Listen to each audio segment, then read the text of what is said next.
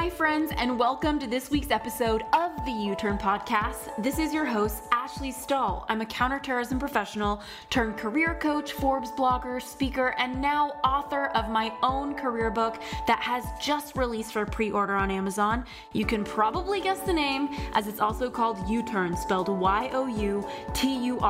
This book is all about getting unstuck, discovering your direction, and designing your dream career. I created the U-Turn Podcast and wrote the U-Turn book with this goal of helping you reconnect to who you truly are and upgrading your confidence in work and in love. So if you're looking to get even more clarity beyond the podcast and even the book on where you belong in the workforce, or you want to make a career pivot or just explore your purpose overall, we have a brand new free quiz to help you out with that. Just head on over to ashleystahl.com. If you want to take it, it's ASHLEYSTAHL.com for the free quiz.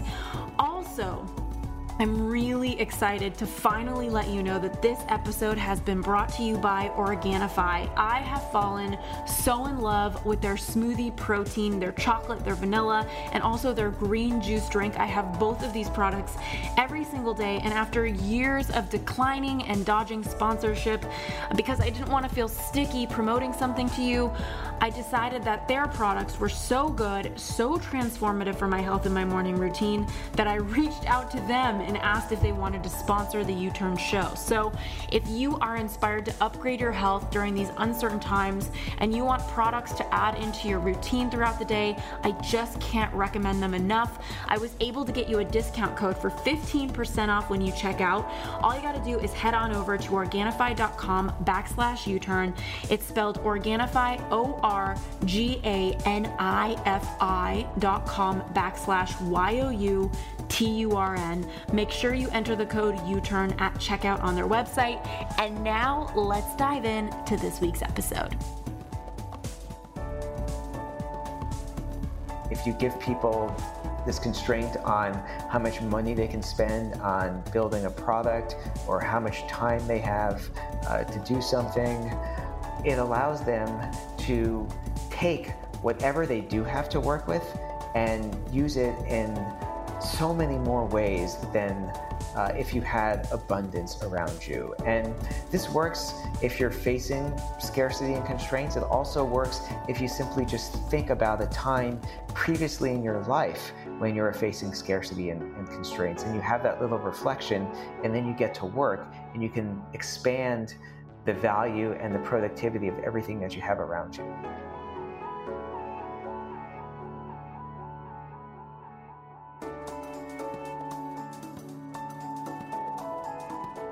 Hey, U-Turn friends, it's Ashley here, and I'm so excited to bring Scott Sonenshein onto the podcast. He's a professor in the business school over at Rice University. He's an organizational psychologist, and he's primarily uses field methodologies to examine questions around work and organizations. He's also the author of the book Stretch, which is Unlock the Power of Less and Achieve More Than You Ever Imagined. And his next book is out now, Joy at Work. He co-wrote that with Marie Kondo. And it is just such a game changer. I wanted to talk to you about that book especially. And I figured we'd do an episode with Scott here on Time Management 101, because we're all working from home and it can be so challenging to be effective with your time. And I know a lot of you out there have stories and narratives in your head about time and how there's never enough and you have this scarcity with it. I want to challenge that. And that's why I wanted to bring Scott onto the show. Thank you so much for being here and making the time. Thanks so much for having me. It's my pleasure to be here. Yeah, I'm just, I don't know, curious, like after writing Stretch, what was it that inspired you to write Joy at Work, or why did that feel like your next step? Well, when I was writing Stretch and I was touring it and giving a lot of speeches about Stretch, I started getting questions about, well, how does your work and what you're doing relate to Marie Kondo's work? And at first, quite frankly, Ashley, I was a little taken aback by these questions. I'm this serious business school professor doing research, and I had known about Marie's book, and she was the person who helped teach people basically how to organize their closets. And I'm like, what is really the connection here? I was really stumped by that.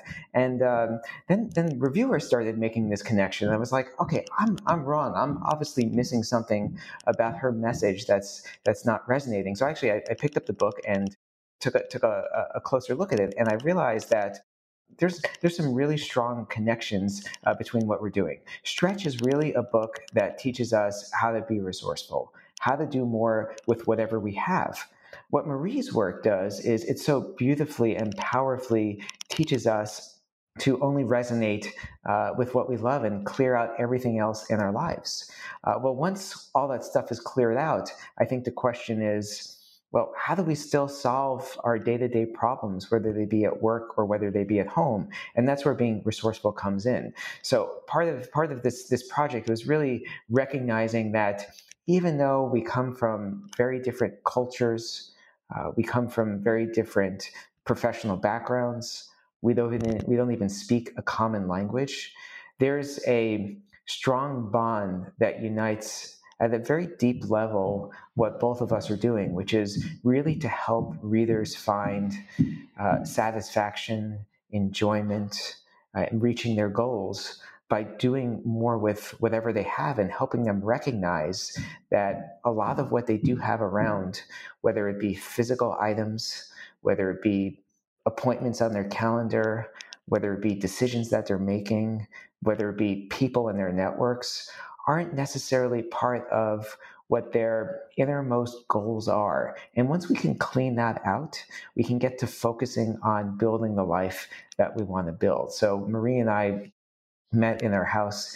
At the time, she was living in the San Francisco Bay Area, and she had become aware of Stretch and wanted to talk to me about some of the scientific ideas behind her work. And we had this great discussion about what social science would say about tidying, and talking about the relationship between Stretch and what she had done in her previous books. And we realized this is just unbelievable match. This is a way of thinking about how we can take our messages to her audience and the more business focused audience that Stretch was focusing on, and really teach people how to carve out the life that they want at work and beyond work by clearing up all of the messes that we have. Mm. Okay, so I hear that there's a lot of synchronicity between your work and Marie Kondo's work, and you were able to kind of see that intersection between her mindset around tidying up and your more scientific approach, and everything that you wrote in the book Stretch. What I'm curious about is you probably have noticed certain people have positive relationships with time, and then other people have not so positive relationships with time. So I'm curious to understand from you, what is it that you, as you were writing the book, were noticing or acknowledging, or just finding about people who seem to manage time, I don't want to say effortlessly, but with a lot of grace? Yeah, because I don't think anyone does this effortlessly. And one of the challenges that we have with our time, of course, is a resource that has boundaries. We can't make more time. And so what we've realized in writing the book is time management really starts with understanding your goal, because you have a lot of what we call activity clutter going on in our work lives and more generally in life, which are doing things that maybe kind of on the surface level we think are important, we think we should be doing.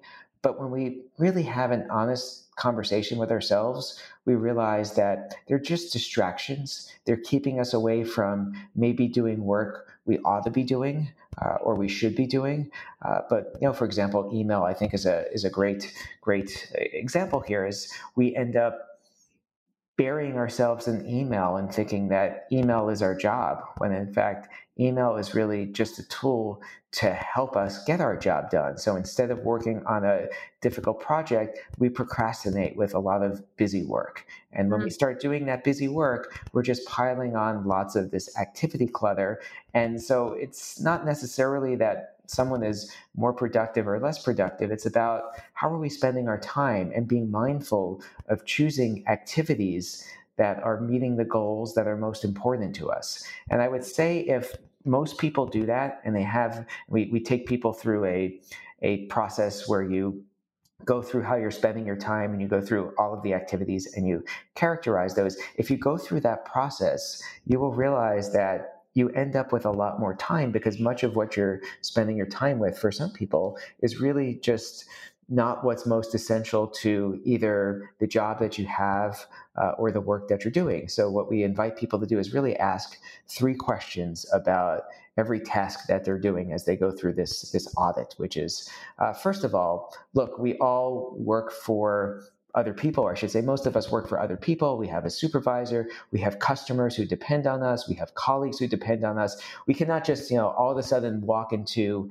our work situation and say, you know what, I don't like doing this. I don't want to do this. So the first thing you have to ask yourself is, well, what's really needed for my job?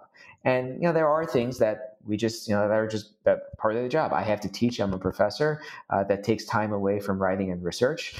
It's something I have to do. I happen to enjoy it, but it's just something I need to do. So if it is something necessary, it's worth keeping. Mm. The second question you want to ask yourself is doing this activity important for some type of joyful future that I want? Maybe you want to learn something, you want to grow in a particular way, you're trying to get a promotion. That's also a set of activities that are worth keeping. And then finally, and most importantly, is asking yourself, is doing this activity something that's just inherently joyful for me? It's something that I love doing.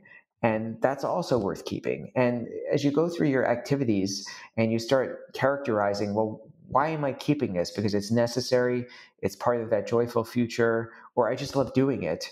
That's going to give you a very good diagnostic of how you're spending your time. And if most of what you're doing is because it's necessary for your job, that tells you that the way that you're spending most of your time, might not be concordant with the goals that you have.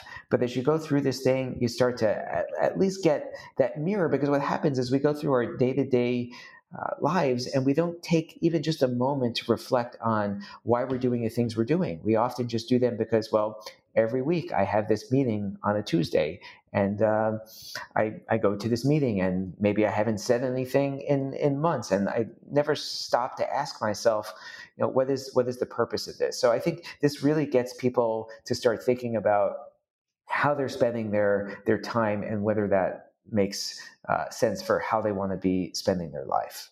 Yeah. And, it's interesting because I know there's note takers here. So you said number one is what's really needed from my job. Number two is doing this activity important for some type of joyful future that I want? And number three, is this activity inherently joyful? And number two, I kind of got stuck on is doing this activity important for some type of joyful future that I want? And I don't know if it's just because I'm an entrepreneur, but there's a lot of like shiny object syndrome, I think. And we can convince ourselves that things are important for the future that we want when really they're just a distraction. Like, how does somebody, like, for example, I have my podcast, I have my book, my email list, I have all these different things. And I've been tinkering with the idea of doing a YouTube channel. And to me, that activity feels important for some type of joyful future that I want, because it's another place for people to find me. So I'm curious, like, how does somebody navigate shiny object syndrome and kind of like kind of get delusional about, like, yes, this is important for the future, when really it's like, no, this isn't going to move the needle. Do you know what I mean? Yeah, and I think it's a great question, because it's so seductive when you see something in the abstract and the shiny object is just right in front of you, and it's like, oh, I want a shiny object. Maybe you want a shiny object because you think that it's really important. You want it because you think it's something that just naturally makes sense of where you are in your career. Maybe people are telling you, hey, of course you want this YouTube channel or whatever that might be for an individual, because that's just great, and you can do it. Why wouldn't you do it? So I'd say probably the most important thing to do is just kind of slow down a little and not be so fast to say yes. And there's actually some pretty fascinating research that says that instead of immediately just agreeing to something, and someone hands you the shiny object, it's kind of hard not to just grab it and say, okay, we're going to go ahead and start this process and get going with this. But just take a pause and have some like reflection time for a day or two, and ask yourself, what is my work life going to be like with this shiny object? Not like, how is it going to feel to actually have it and have this possession, but what is it actually going to be like to have to go through with this process? Is this how I want to be spending my time? And when we take a brief moment to pause like that, what the research shows is it empowers us to actually start to say no to these types of shiny objects. So the first piece of advice I would give is just slow down. Don't be so eager, even if it seems like a no-brainer. Nothing rarely in life is a no-brainer. It's worth just taking a moment of time to reflect on. The second thing I would say is, if you haven't already, you should have some type of kind of ideal work-life vision that's out there. This is kind of your guiding principle that's going to shape not just how you spend your time, but the decisions that you make, what objects are on your desk, how you're going to build out your network, and so on. So be able to articulate that vision and ask yourself, is this YouTube channel, wherever that shiny object is for you, is this something that's really going to be important for that vision? And if it is, okay, that's a good sign, and maybe it's worth doing the effort. But again, I think when most people have an honest conversation and they really hold up the mirror and look at themselves, they're going to feel a lot differently than if they're just grabbing the shiny object without seeing that mirror. And I think that's really important, because it's so easy to just mindlessly chase after things that we think we should want uh, because other people have them that are like us. And instead, just kind of take a step back and ask, how does this square away with my work-life vision? And if it's not, then it actually does become a no-brainer, and you say no, no matter how seductive it appears on the surface, because deep down it's just yet another distraction that's going to take you away from work that you love even more. Because remember, when you're taking that shiny object, it means you're spending less time with other things in your life, and you got to ask yourself, what do you really want to be spending your time on? Yeah. And this actually kind of lends itself, I think, to a lot of people in corporate who are trying to prioritize, especially right now, working from home. I was reading an article you wrote in Time about how, like working from home can seem like a convenience initially, but it also has these new challenges.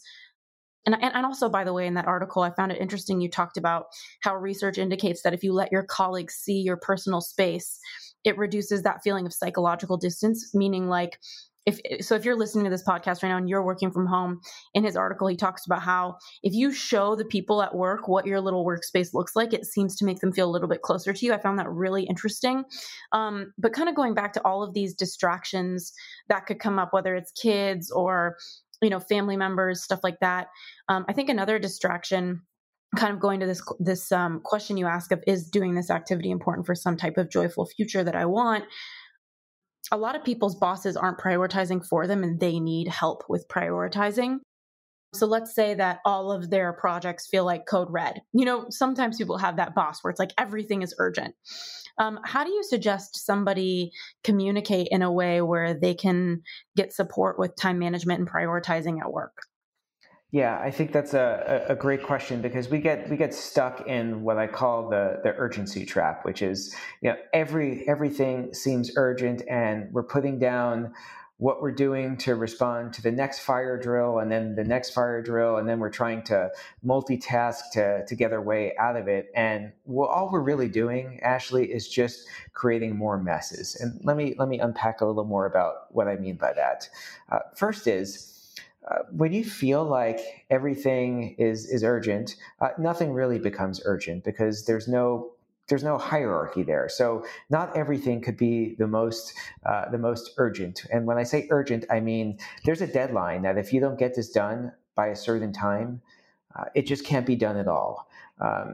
You have to distinguish urgent from important. Important means that if it doesn't get done, there's pretty big consequences. Something could be really urgent, but not important.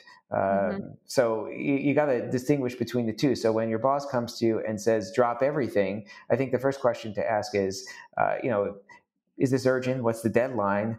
And is this important? And if it's only one versus the other, that doesn't mean that that should necessarily go to the top of the list. Now, obviously, you have a boss. You can't just go ahead and say, I'm not going to do this. But you can ask some questions, such as, when is this really due? I think there's a lot of fake urgency at work where people are trying to get you to do things on their schedule because it makes their lives easier. But you also have competing demands with other people asking for things. So I think you need to kind of have a relationship with coworkers and say, look, I'm a reliable and dependable person who will get things done on time, but I really need to know, what is the actual deadline? Not the deadline of when it would be nice to have, but when you really need to have it. And if you can develop that reputation that says, I'm going to hit these real deadlines, people are going to be less likely to come to you with this fake urgency.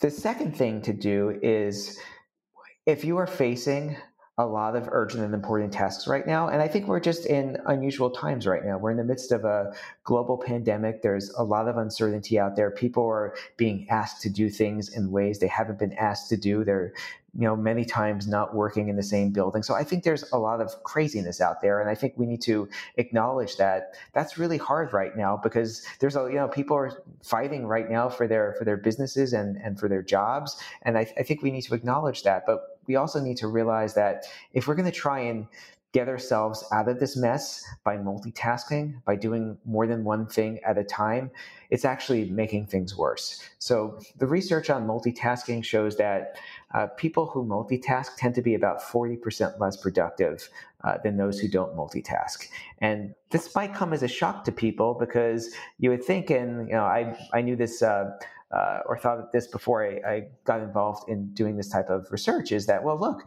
when you admire the multitasker, they can do like 4 things at once and you become really envious. But what the science actually shows is there's actually no such thing as multitasking. Multitasking is really almost like an illusion, because what happens is the brain could really just focus on one hard task at a time. So we focus our cognitive energy on doing one thing. When we multitask, what happens is we switch rapidly between doing one hard thing to another hard thing. And every time we switch, there's a cost. There's a cost in what it takes for the brain to be able to get acclimated to the next task that it's doing. So when you're actually jumping from task to task to task, you're being a lot less efficient in the time. So, I mean, and I see this, of course, in class all the time when people think, I teach a lot of professional MBA students. If someone's on the phone trying to respond to a work email and listen to my class, and I call on them for a question, I can tell you 98% of the time, they're not going to know the answer to that question because they didn't hear it, because they don't have the attention to do both things. So I think we need to be careful of avoiding the multitasking trap as a way of getting out. So I would say, really have an honest conversation with your supervisor and say, look, these are the 5 or 6 things going on. I can develop a reputation as someone who can deliver work on time, but I can't have these artificial deadlines being imposed upon me. Empower me and trust me before writing me off that I can handle this. And if you can deliver that, I think what you'll find is that you get a lot more freedom and space, because the truth is, bosses are pretty busy too. They're managing lots of different moving parts. And what better than to have a reliable and dependable employee that you can just say, here are the real deadlines. These are the 6 things I need to do. Come to me if you need support or help. Otherwise, I'm going to let you figure this out yourself. So powerful to listen to this. And I also find that multitasking, I don't know if you have any research on what it does to your mental health, but I feel a little bit depressed on days where I'm heavily multitasking. And I think it's because and I don't know where my head is going with this, but it almost feels like I'm trying to be in control when I'm multitasking, by getting more done. But what I actually feel is totally out of control because I'm all over the place. You know what I mean? Yeah, and it's mentally exhausting, because all of that switching from one thing to another, and then you get to the end of the day and you ask yourself, where did the whole day go? I felt like I was working really hard, but when I look at my to-do list, nothing really got done. Mm-hmm. Well, and speaking of to-do lists and emails, one thing that I was also reading, like in your Time Magazine article, just about some tips for cleaning up your email. So you talked about subject line and helping people kind of recognize if something's important or not through the subject line, being careful with reply all and keeping emails brief. And all of that felt really, really helpful. But what I also was kind of sitting with after reading this was, what do you do when other people have poor email habits and it's kind of being sent your way? Like, how do you set boundaries or navigate that? Because, for example, I write for Forbes, and there's one publicist who I did a feature on one of her clients because I thought it would resonate for my column. But she wouldn't stop following up with when I could air it. And due to COVID, I had to prioritize for Forbes anything COVID and workplace related. So I let her know, like, this will air. I just don't know when because I have to focus on anything present with COVID. And she followed up like once or twice a week just to want to know. And so there's a lot of like, I think like kind of like email bullying or badgering. And I ended up having to let her know like, hey, I don't think we can work together in the future. Like the amount of follow up just isn't supportive to the kind of PR relationships I'm looking to create. And, you have great clients and I wish you the best, but this will be the last article we do. And I'm not afraid to be like that assertive because I care so much about my personal life. And when people, kind of have habits in their work that requires my presence, it feels like, okay, I'm going to protect my personal life and well-being.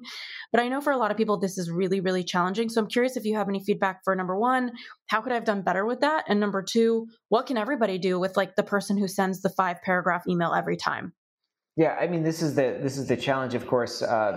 When we were taking some of the KonMari methods from the home to work, is we have, in some sense, less control over our environment because we work with other people, we have bosses, we have customers, and so on. And email is one of those places where there are people who just have poor email etiquette and they want to clutter our lives with their priorities and they don't think about the impact that it has on the recipients of those messages. So I think that the first thing is to recognize that one, this just could be an education issue where people don't necessarily realize the damage that they're doing. So if you work with them, for example, and they're at your organization and you have a relationship with them in a very disarming way, to have a conversation with them and say, hey, I'm very methodical with my email. I got your first message. I wrote you back that said I was going to get back to you in a week or whenever that time frame is, unless it's urgent and important. There's really no need to keep following up with me. I'm on top of it. And if you can deliver, what you're supposed to in that time frame, I think that person will realize that this is someone who doesn't need to be badgered. So I think that's the first thing. I think if it still becomes persistent, and it sounds like in this example, this publicist, like I think a lot of publicists are, they're just relentless sometimes with these things.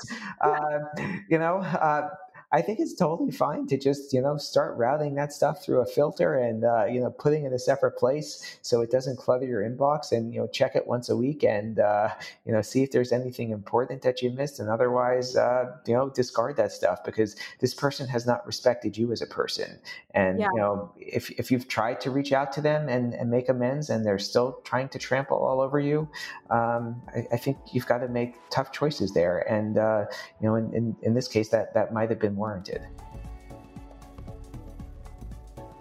Hey U-turners, so sorry for the quick interruption, but if you're anything like me working from home, this quarantine has got you craving some structure, and I have gotten so much out of committing to a morning routine. And for me, that's looked like burning some Palo Santo every morning, sipping some coffee while I'm journaling, and of course, making my daily protein shake with Organifi's vanilla protein powder. I just put a scoop of their vanilla protein, frozen organic strawberries, half a frozen banana, and coconut milk into the blender, and boom, That little candy addicted 5-year-old living inside of me gets so happy feeling like she started her workday with what tastes like a vanilla milkshake with strawberries in it. So if you follow me on the gram, you know that even when I try to eat healthy, I tend to have little snacksidents, and that's why I am so grateful that Organifi is now sponsoring the U-Turn podcast. It is such a milestone for us to have them supporting the show, and I'm pretty sure that without their super healthy protein powder, I'd be lacking in my morning routine. So if you're looking for some consistency and some structure in your diet, I am really in love with their products, which is why we wanted to get you hooked up with a discount when you go to Organifi.com/U-turn. That's ORGANIFI.com/YOUTURN for 15% off. Now let's get back to the episode.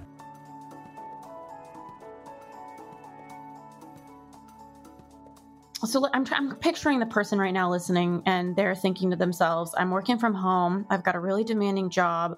Maybe they're going to already take our advice around asking your boss to prioritize. And those of you who listen to the podcast, I don't know if you ever heard the episode with Carter Cast, former CEO of Walmart.com. Do you know him, Scott? I don't. You guys would so get along because his episode on here, he just kind of, he's such a leader, and he talks about how to have that communication in that episode. So those of you who are looking to even go deeper on this, he talks about how to ask your boss, how do I prioritize? So I find that like confrontation in the workplace can be so uncomfortable. And even when I was listening to your feedback where you're like, hey, I already got back to you, like people are going to feel so sensitive that we're being passive aggressive or whatever. What advice would you have for somebody who's listening to this and thinking, yeah, like, you know, Becky over at work, she sends me like 12 paragraph emails and she's my, you know, I really need to like pay attention to her emails, but this is like taking over an hour of my work day that I could be doing all this other stuff. What would be the most important message you would have for that person? I would say if you treat people like humans with dignity and respect and with worth, it's going to do a pretty good job at disarming them. Now, people have a hard time reading tone and emotion. So if you're working remotely, I mean, I wouldn't certainly do this over email. I mean, it's best to do a face-to-face conversation, but I realize that's not realistic for most of us right now. But I think if you at least can get on the phone and just kind of explain and say, look, this is the impact that it's having on me. And let me hear your concern, because I realize that you're probably writing to me many times asking for the same thing because someone's pressuring you. So, you know, let's maybe understand each other's perspective so we can kind of collectively come up with a solution so you can get what you need and I don't have to have my inbox constantly cluttered. Mm-hmm. Mm-hmm. Love this. And you actually bring up a good point when it comes to joy at work, and that's figuring out what is supposed to be an email and what is supposed to be a conversation. And I know that a lot of meetings have now been replaced by emails, and that's a very good thing for a lot of people. But there's also like some confusion of like, how do you cultivate more joy at work through navigating that line of, okay, let me just get rid of this issue and email about it versus let me pick up the phone and call this person. How would you recommend people kind of get some perspective on that? Look, email is really good for quick updates. It's not good for discussions because what happens is you just get a lot of back and forths with us, you know, you emailing something, someone emailing you back, and next thing you know, this is, you know, a 20 message thread. So if you're trying to have a conversation, if you're trying to have a discussion, generate a creative idea, come up with making a decision that requires a collective discussion, those are usually best for meetings. Those meetings don't need to be long, but you want that richer form of communication, that back and forth. If you're simply just communicating an idea, an email is fine for that if it doesn't require dialogue. But I think as we've seen during the pandemic, what a lot of people have realized is these previously sacred meetings that we've just done because we've always done them really are just informational meetings where we're just providing updates. And there's so many easier ways of doing that. And I think that's one of the silver linings of the pandemic, is that this is teaching people to be a lot more productive with their time. And part of that is just the constraints of it's hard to meet over Zoom or other technologies. It's the constraints of realizing that I'm working from home and maybe I have my kids at home and I'm trying to be an educator, a dedicated employee, and deal with everything else going on in my life, that I don't have the luxury of going to a meeting that's going to simply waste my time when an email could take care of the same issue in 2 minutes. So I think there is a sense of efficiency practices that people are developing right now that I think really sticks to them.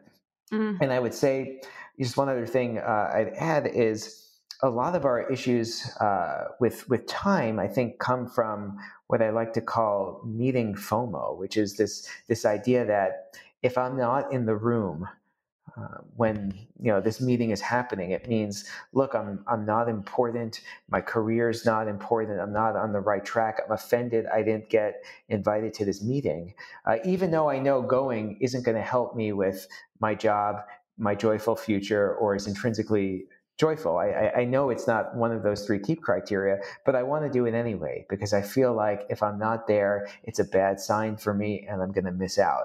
I think people's mentality is really beginning to switch with that because they realize as they're trying to get through their days under these difficult circumstances that meeting is just yet another distraction that takes them away from what they love doing and what they need to be doing.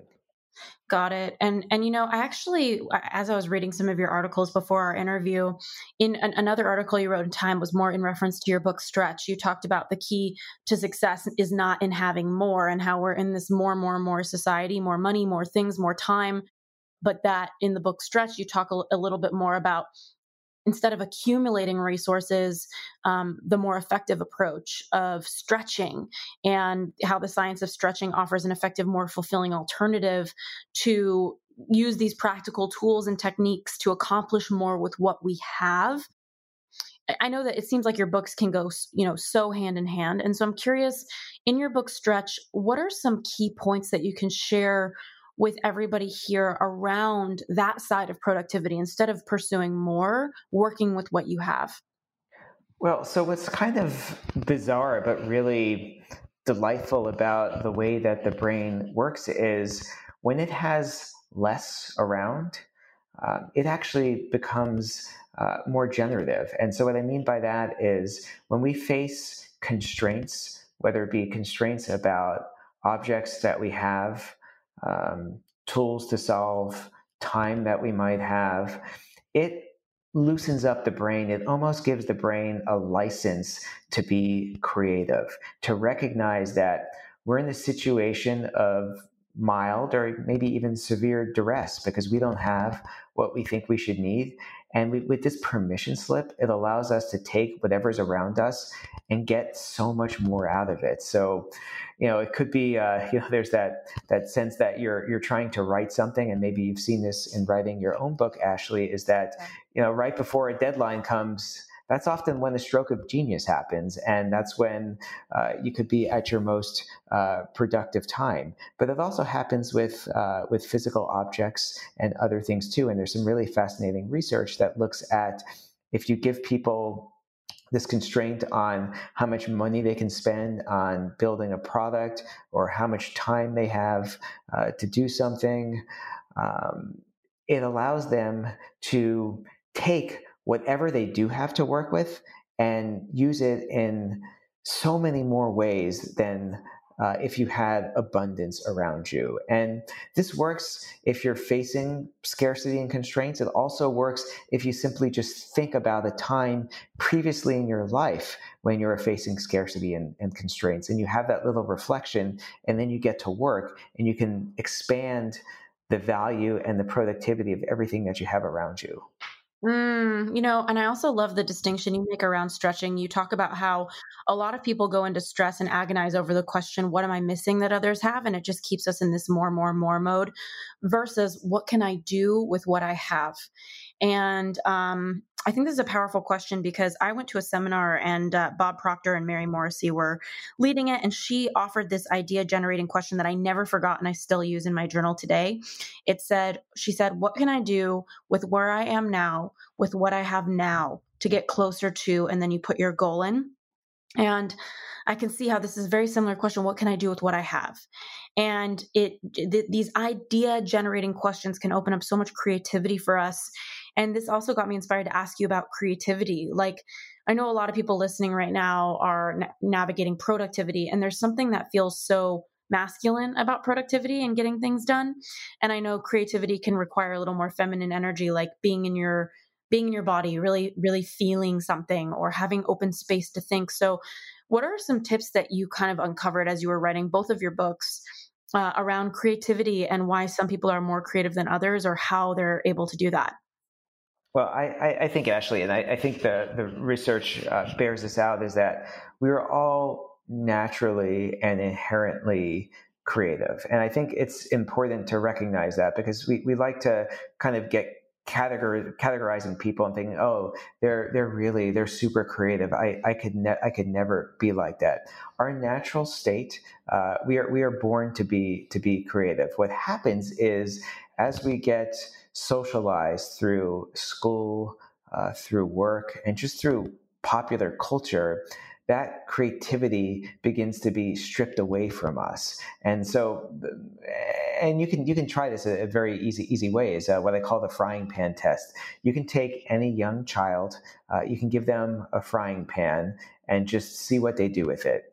And it could be a step stool, it could be a bathtub for dolls or action figures.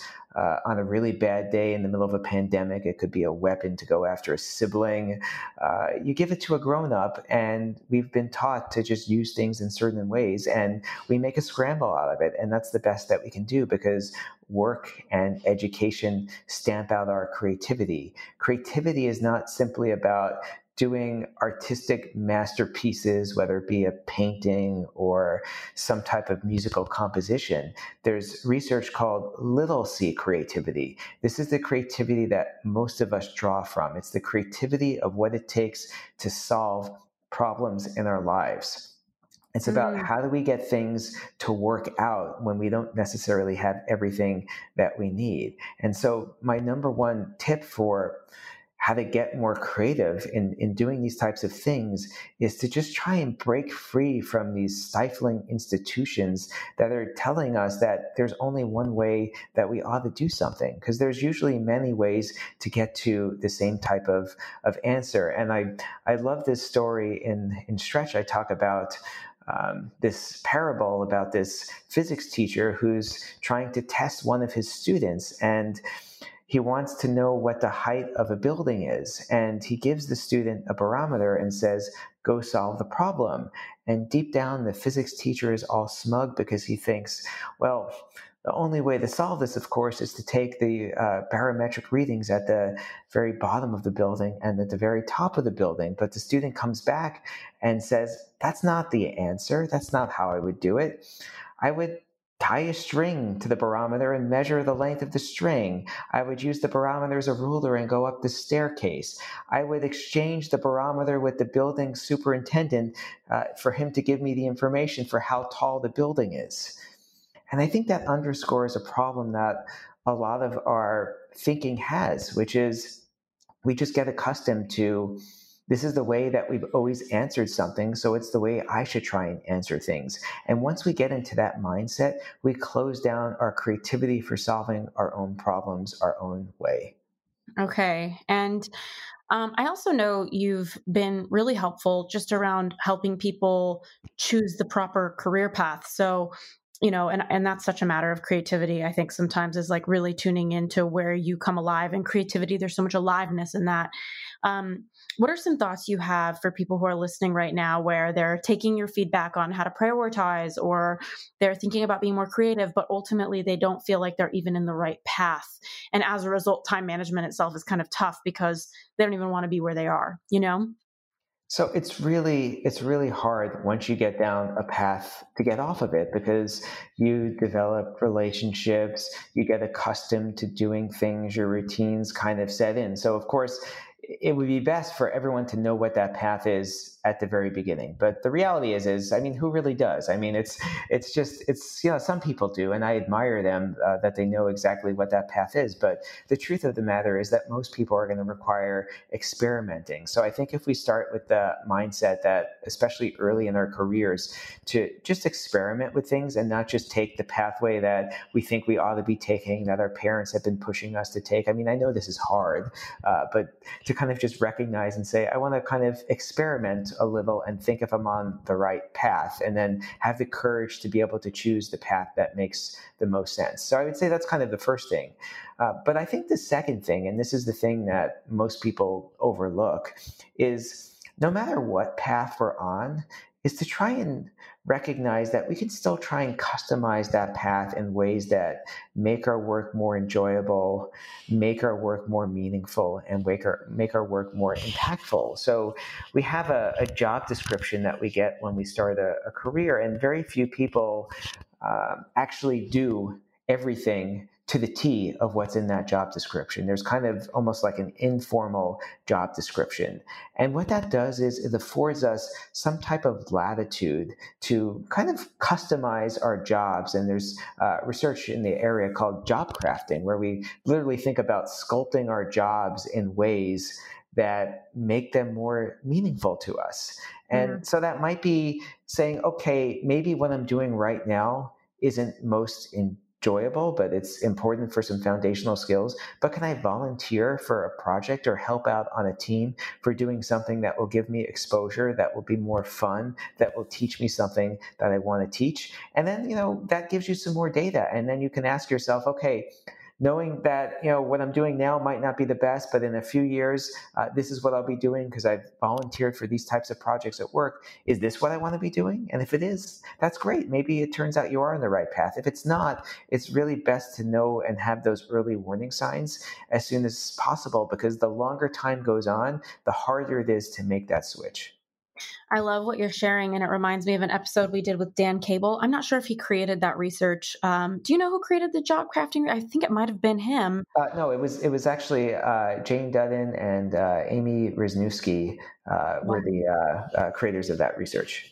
Wow. Okay. So he talks about this in our interview about like how to turn a bland job into like a grand job, where if you don't like your job, there's so much initiative you can take to kind of take it by the reins. And sometimes I think we just get into this autopilot. I feel like you're so full of information. Is there something that I haven't asked you about that you think would be so powerful for people to understand when it comes to looking at your book Stretch and also Joy at Work as it relates to their career that would be really helpful? Well, I would just want to say something about the times that we're in right now. And I think that, on some level, you might be thinking about, well, why joy at work right now? We're in the midst of a pandemic and we have kind of more essential and basic needs to take care of. But what's really interesting about the experience and the emotion of joy is it's almost a superpower. It really helps undo a lot of harm from negative experiences and negative emotions. So I'd say the world needs a lot more joy right now, even as strange as that might sound, because there are just a lot of people suffering right now and in despair. But for us to be able to build ourselves up and help build other people up, we need to get into a better headspace. And that's why I think, although I certainly didn't imagine Joy at Work coming out in the midst of this pandemic, but that's why I think that a book like this is even more needed than ever right now. I'm so grateful to have had you on the show. Thanks so much for all of your insights. Well, thanks again for having me, Ashley.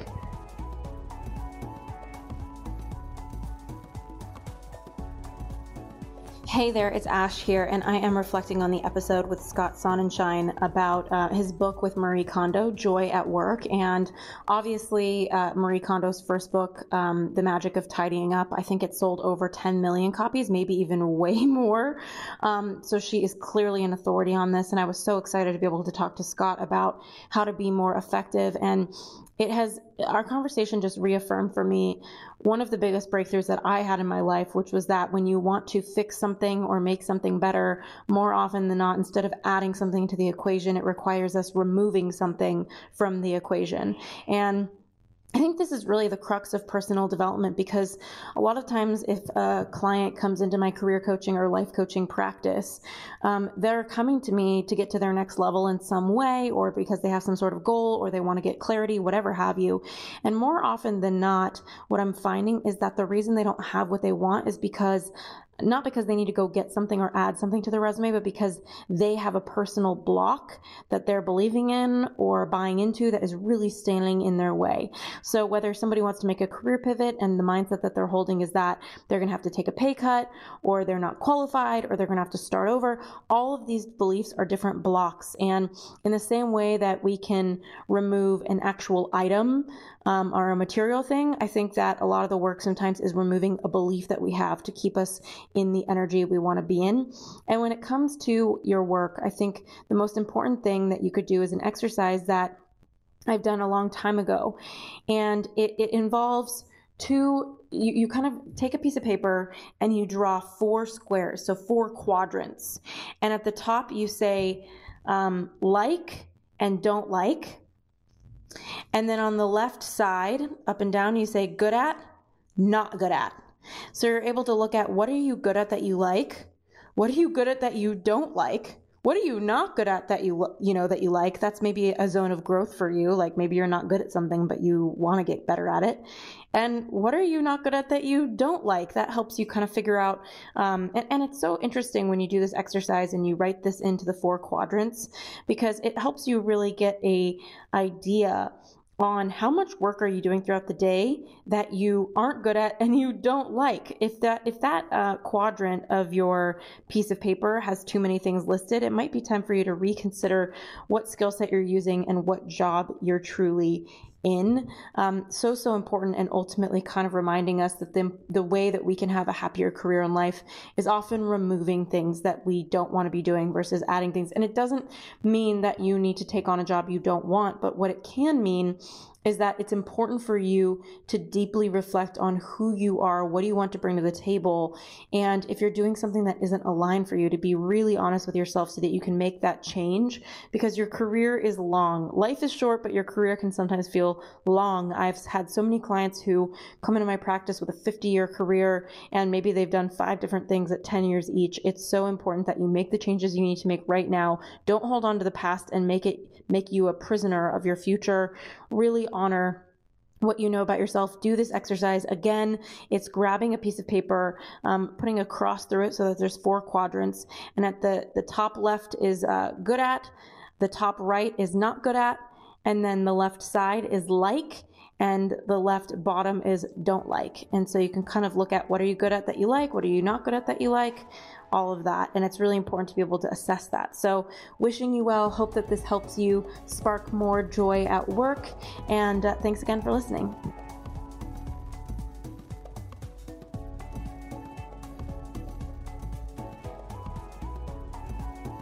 Thanks so much for listening to this week's episode of the U-Turn Podcast. If any of our guests mention any resource that you're interested in, you can head on over to ashleystahl.com and press the podcast tab to see any show notes. It's ASHLEYSTAHL.com. On that page, you're also going to see our brand new free quiz, helping you discover which career path you're actually meant for. It's followed by tons of content-packed emails about your personality in the workforce.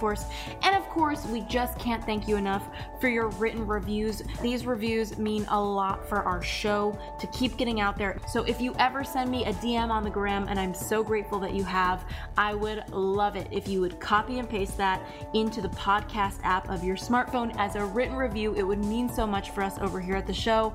Thanks again for being here, and I can't wait to connect with you next week.